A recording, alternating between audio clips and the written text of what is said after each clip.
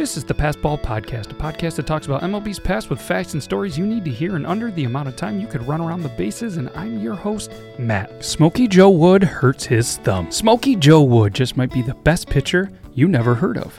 In 1908, he debuted as an 18-year-old pitcher for the Boston Red Sox, pitching successfully in 6 games. The next season, he continued to pitch pretty well, going 11-7 with a 2.18 ERA. However, it was 1912 when he made the jump to a truly elite level with one of the greatest pitching seasons of all time. That year, Wood went 34-5 with an ERA of 1.91. He led the league with 35 complete games and 10 shutouts. In 1912, he also faced off against Walter Johnson in a matchup that was billed as a heavyweight fight. The game drew over 29,000 fans to Fenway Park, spilling over into the standing room sections. Wood outdueled Johnson by spinning a 2-hitter in a 1-0 win. One look at the WAR leaders in the American League for 1912 shows Wood with a higher WAR than players like Ty Cobb, Tris Speaker, Shoeless Joe Jackson, and Eddie Collins. His career record at the time was 81-43 with an ERA of 1.95. So why isn't Wood listed alongside Johnson as the greatest pitchers of the dead ball era? Well, it's because he broke his thumb fielding a bunt. Wood's fateful injury came on July 18th,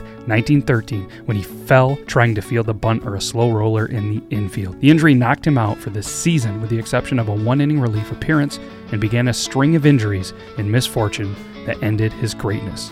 He played until 1922 and ended up missing the 1916 season and spent many of the years in between 1918 and 1922 as a position player. He still compiled a 117-57 record and on the 1915 Red Sox pitching staff that featured Babe Ruth, Herb Pencock, Wood, and he led the team with a 1.49 ERA. Nobody knows what could have been if he had not broke his thumb in 1913, although it is clear to say he was on path that could have led him towards immortality. This is the Past Ball Podcast, and as the great Bob Uecker said, get up, get out of here.